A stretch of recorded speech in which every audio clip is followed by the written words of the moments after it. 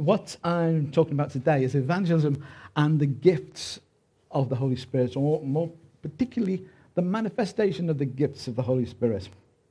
I've got a couple of passages I'd like to read first, very familiar ones.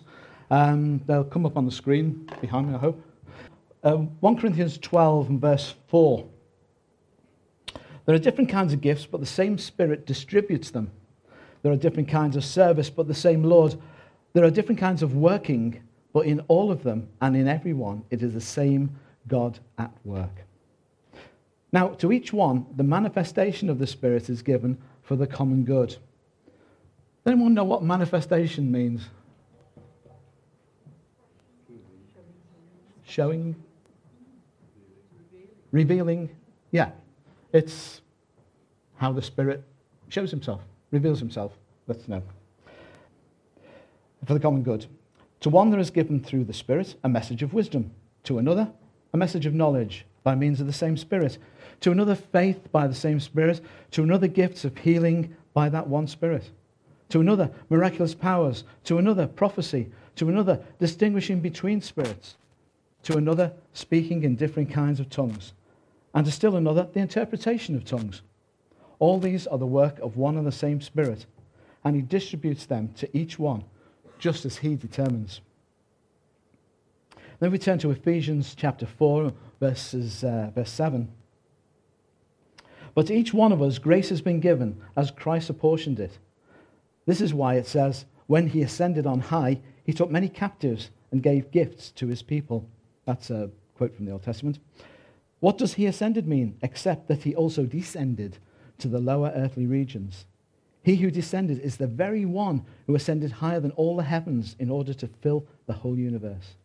So Christ himself gave the apostles, the prophets, the evangelists, the pastors, and the teachers to equip his people for works of service, so that the body of Christ might be built up until we all reach unity in the faith and in the knowledge of the Son of God and become mature, attaining to the whole measure of the fullness of Christ. What is common in both of those passages? There's a few things that are common, but general theme. They're given to everyone to be able to grow, yeah? Think again about the one Spirit. It's about unity. And it's saying that the gifts are given firstly, for the church, to build up the church, to encourage the church, to make us strong in Jesus, and to bring us together in unity. So the purpose of the manifestation of the gifts of the Holy Spirit are primarily for the church, to build us up. And then we reach out, okay? Or we do the same all the time. You know, God's into on-the-job training. So we learn a bit, we do a bit. Learn a bit, do a bit, learn a bit. Now, the gifts of the Holy Spirit, when you read the Greek, as you do, particularly the passage where in Corinthians, where we're talking about to one is given this, and the other is given that, and the other is given this. In Greek, you can say more than two things on the one hand, but on the other hand. So in Greek, you can say on the one hand, and on the one hand, and on the one hand, and then on the one hand, and on the one hand. It's a bit like Milton Jones's grandfathers, okay? For those who know Milton Jones, he often tells jokes about his grandfather, and he has multiple grandfathers. Anyway, different one. Watch it on the internet. So what he's basically saying is that these are examples. There are far wider gifts than the examples he's given. You know, I think we've said before, certainly in small group, that things like dreams are given from God. What category are they in? Are they visions? Are they prophetic? When does a prophecy become a word of knowledge? And there's a kind of whole spectrum. And they are there for each and every one of us. Now, there are some people in the second passage who, for some reason, the Lord has said, well, maybe you're a good natural salesman, so maybe you'd be a great evangelist. And so they take to certain aspects of the way in which the Holy Spirit works better than others. Doesn't mean they're better than others. It means that the Lord has gifted them in that particular way. And as we know, the Lord gives, the Lord takes away. The Lord gives gifts how he wishes, it says there, how he wants to, and in the proportions that he wants to. So no one can boast. And these, again, are to bring us together, to bring us into unity, to all feed into the common good. Not everyone is an evangelist. Does anybody know what evangelist means? Again, it comes from Greek, but it's kind of been messed about by French and Latin and stuff like that. Messenger. Apostle is more like messenger. It actually means bringer of good news. Same sort of thing, but it's bringer of good news. The evangelist. So the evangelist is just a bringer of good news. It's a role like any other role in the church. It's one that sometimes people are good at. Other people are good at organizing things. The gift of administration. Maybe they've got the gift of administration. Maybe they're just good at organizing things. Who cares? Well, we do actually, because if you've got the gift of administration, that's generally speaking, you don't tend to over-organize things and kill the Holy Spirit moving. But there's lots of different definitions. Don't bother yourself too much about that.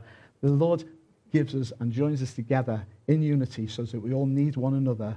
And he gives us, each and every one of us, different things to do. And we can all participate and we can all use all of these manifestations of the gifts. Not that we have to think, oh, God, which one am I going to use today? Oh, I don't know. Was that dream just the cheese last night? Or was it from you? Lord, I need the gift of discernment. Tell me.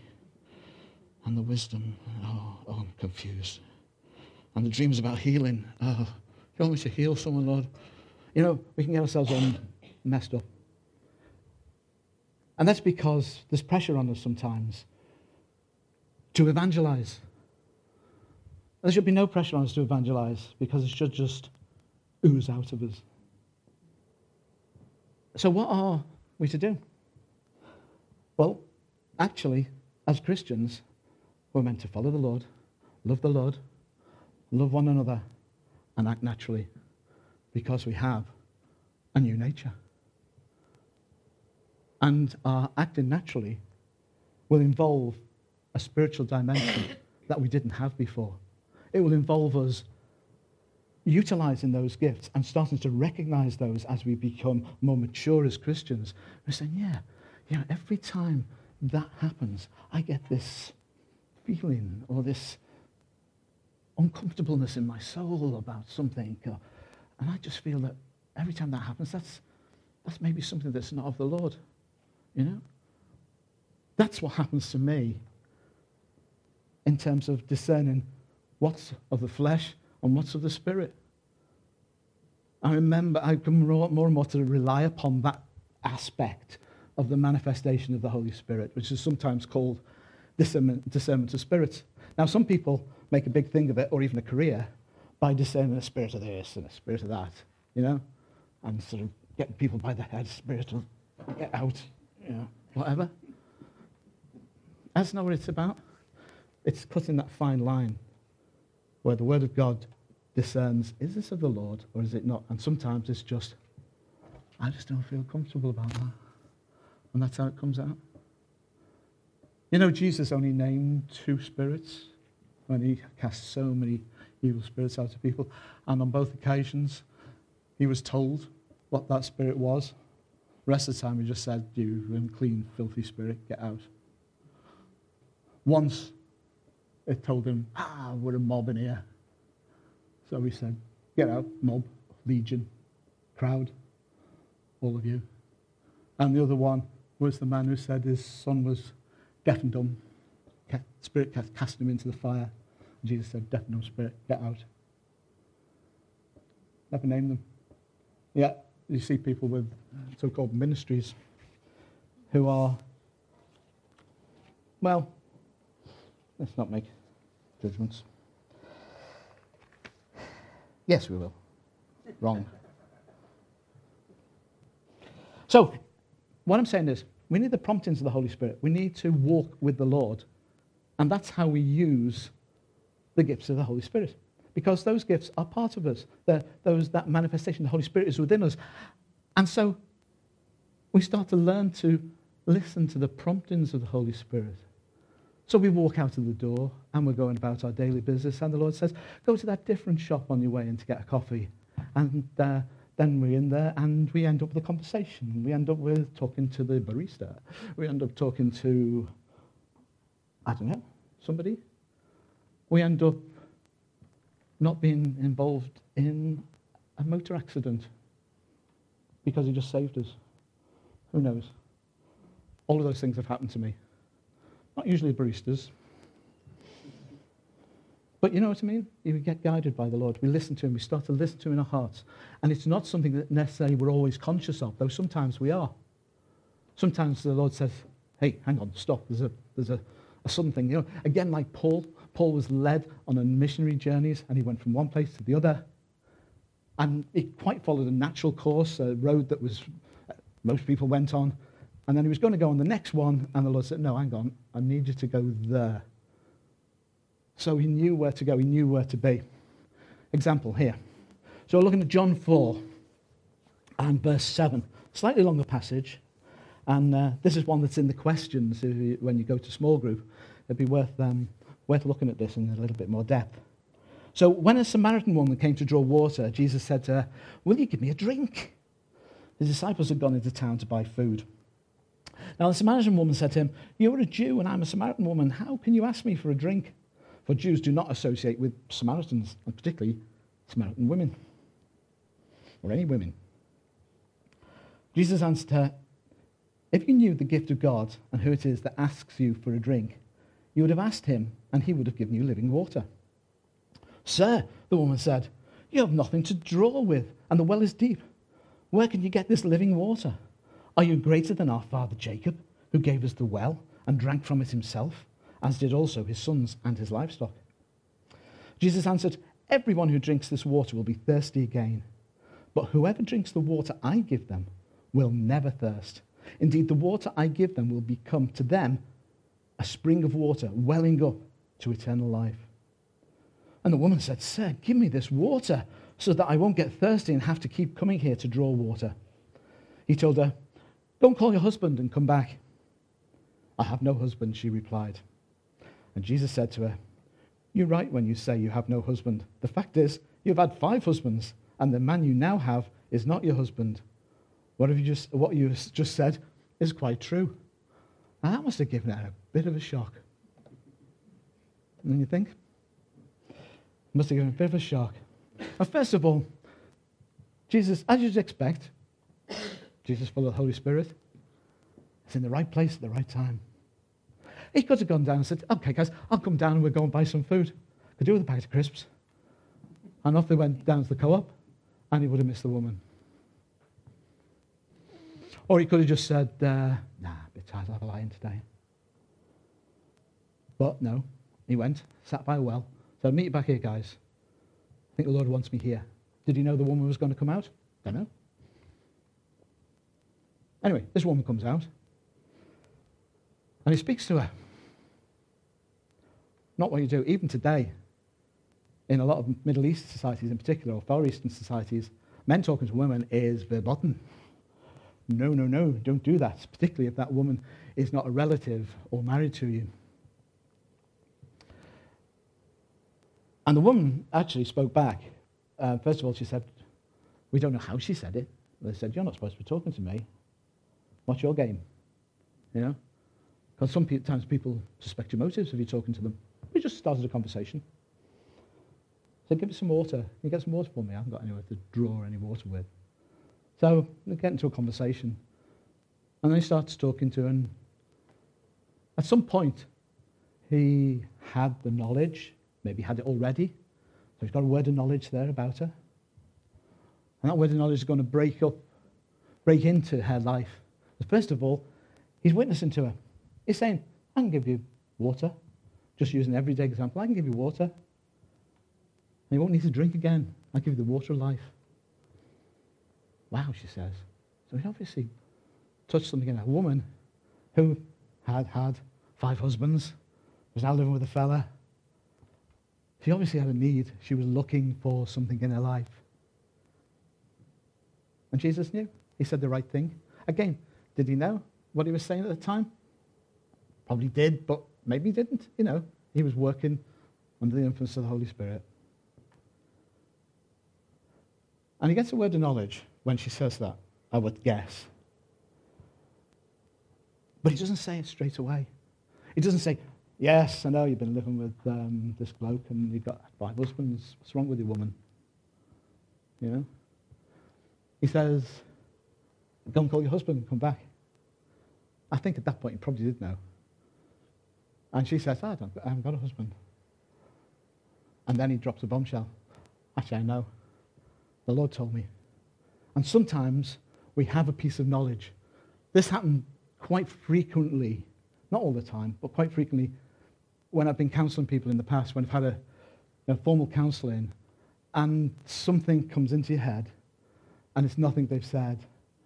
And you tend to then steer the conversation in a particular way, and stuff comes out, and you say, not always you don't say things, because you also need wisdom from the Lord. Do I speak this, or just keep this as knowledge that you want me to have?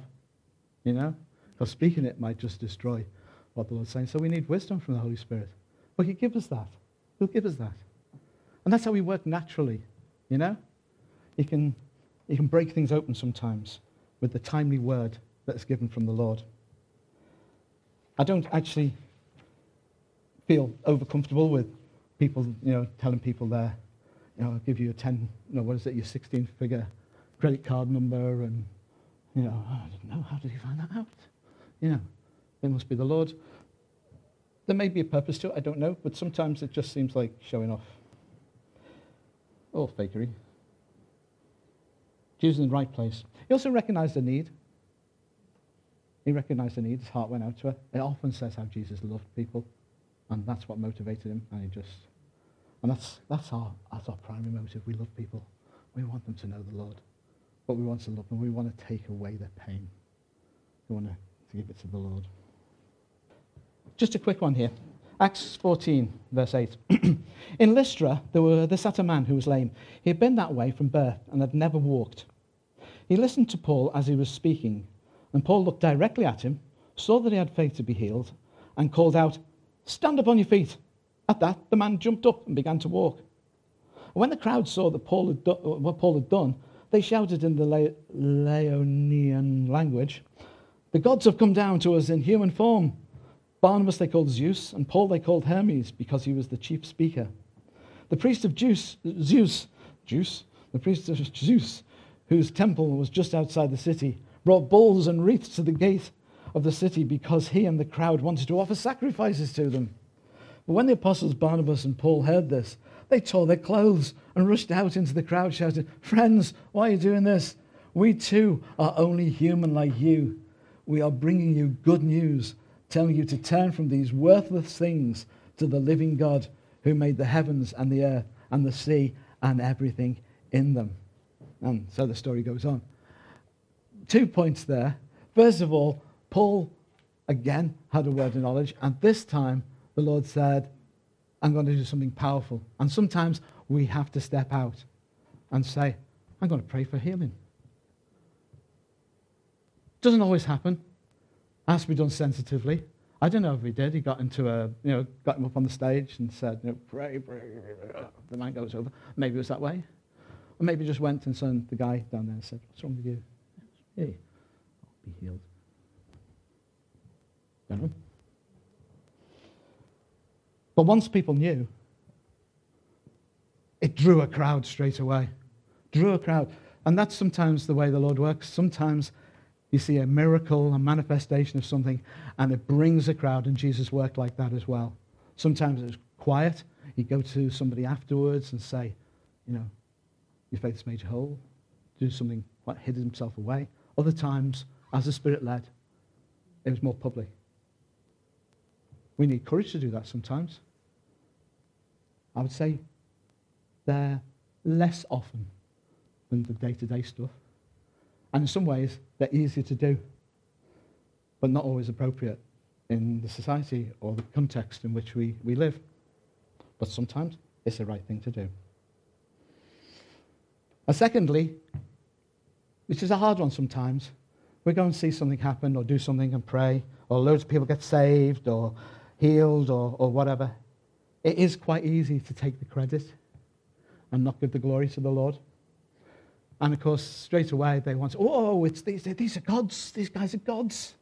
And it's easy to elevate people to being a God status in our lives and saying, wow, that guy, wish he, I could follow him everywhere. And he's a healer. I remember once somebody saying about a particular evangelist, oh, so-and-so saved me. Something hadn't gone right in there, It's about the Lord. We should always defer, always say, Lord, it's you. And the other thing is, if we get in that position, we will fall. We will fall. So we shouldn't be proud about what we do. We should serve. We should serve quietly. Let the Lord see what we do in the quietness of the closet, the audience of one, all of that kind of stuff. And when we get to heaven, you say, well done, good and faithful servant, because he sees everything, But not here. We all want to be fulfilled. That's a different thing. We all want to have a role, and we all have got a role.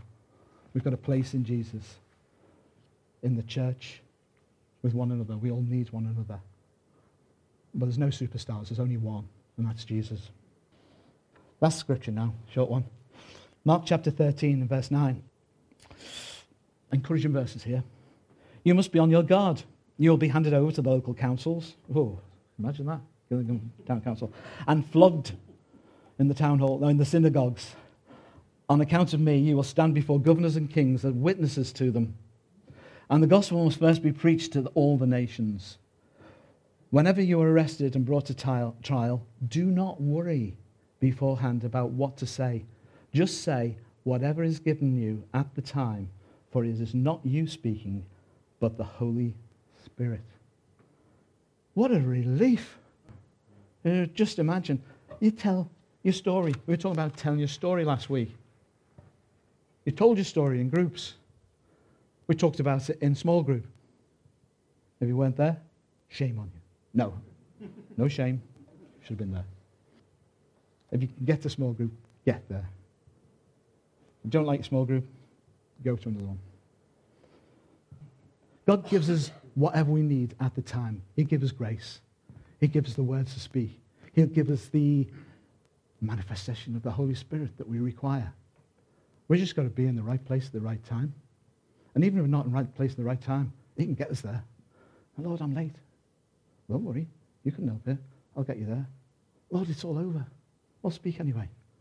Okay, I'll speak. Blah, blah, blah, blah, blah, blah, blah. Jesus loves you. Yeah. Cleaner. I want to give my life to Jesus. I've heard that story twice, actually. 2 separate ones, where someone preached to an empty room. Because they missed. And one they missed it, and the other one nobody turned up. But in both cases, people got saved. I think I told you the one before. I was there when this happened. Somebody got up on stage one night and said, I've got a word from the Lord. And they said, broccoli. And sat down. Following night, man gets up. Said, I came to you, I wasn't a Christian. I said, God, if you're real, say something. In fact, say broccoli. Said 5 minutes later, man got up and said broccoli. God, I said, I need to give him my life. I was there. I know that happened. Yeah. So, sometimes it's the silliest things. Now, you probably know me. I don't particularly like going and hero worshipping people. Some people I really didn't like, and anyway, there was this guy, and he actually came from a place in about 2 miles from where I lived. Spoke a similar accent. He was down somewhere like Winchester way, I think it's church, something like that. And he was speaking at a Bible week, and I went along. And I was sitting there, and the Lord said to me, go and speak to him at the end of the meeting. Oh, Lord, And I thought, is this me or just whatever? I said, well, my natural inclination is to kind of get out as soon as possible and, you know. So I waited for I waited the best part of 2 hours after this meeting. And somehow I missed him and he left and I didn't see him. So we're there for 3 days. Second night, I'm there. I'm waiting and waiting. Again, it's a big crowd, wanting prayer. He's insisting on praying for everybody. He's going around, pray this one. And I'm sitting there because I don't want to be prayed for. I just want to speak to the guy, you know. So I waited, and it was again about the same length of time, approaching 2 hours. And he's about to walk away, and everybody's gone. I'm still sitting there. And I got up and said, excuse me. I said, I really felt, I don't know what to say, actually. You know, but I thought, well, you tell me to, Lord, I'll be obedient. So I got up and I said, excuse me, so I know you're rushing off, but can I just say, I felt the Lord tell me to come and say hi to you. And he says to me, hi, and walked off. Now, I was all spiel prepared about, you know, you were born about 2 miles from where I was, and that was great, blah, blah, blah. Doing the old Scouser thing, which I hate doing that anyway. I hate professional Scousers. But you know what? It was interesting because I've always had this embarrassment. There's a difference between me and Han. Han has no embarrassment whatsoever. She will go and speak to people and things, and I'm going, oh. You know, I've always had that, and it kind of comes from the family, really. You know, we kind of used to use embarrassment, or, you know, we'd go and not say anything to him. And I honestly feel, I used to feel that. And, of course, that was why I was waiting there to speak to this guy, and I was cringing all the time, thinking, oh, I've got to do this. And, you know, I can honestly say, from that point on, that was probably about 15 years ago, maybe longer, I don't know. From that point on, I have not had any embarrassment in getting up in front of people, speaking, whatever like that. You'd probably gather that. If I make a mess of it, I made a mess of it, you know. If I got it wrong, or everyone says, oh, Steve, come, you know, what are you talking about, mate? Which you may well say after this one. It's not that I don't care, but I don't care.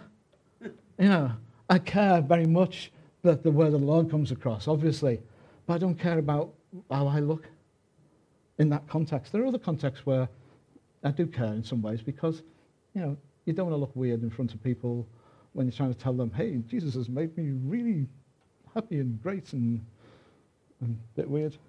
But I really don't care. And it was like the Lord wanted me to do that because he was doing some, it didn't matter who it was, actually. It was just a hook to catch me. Yeah? But he just showed me of it.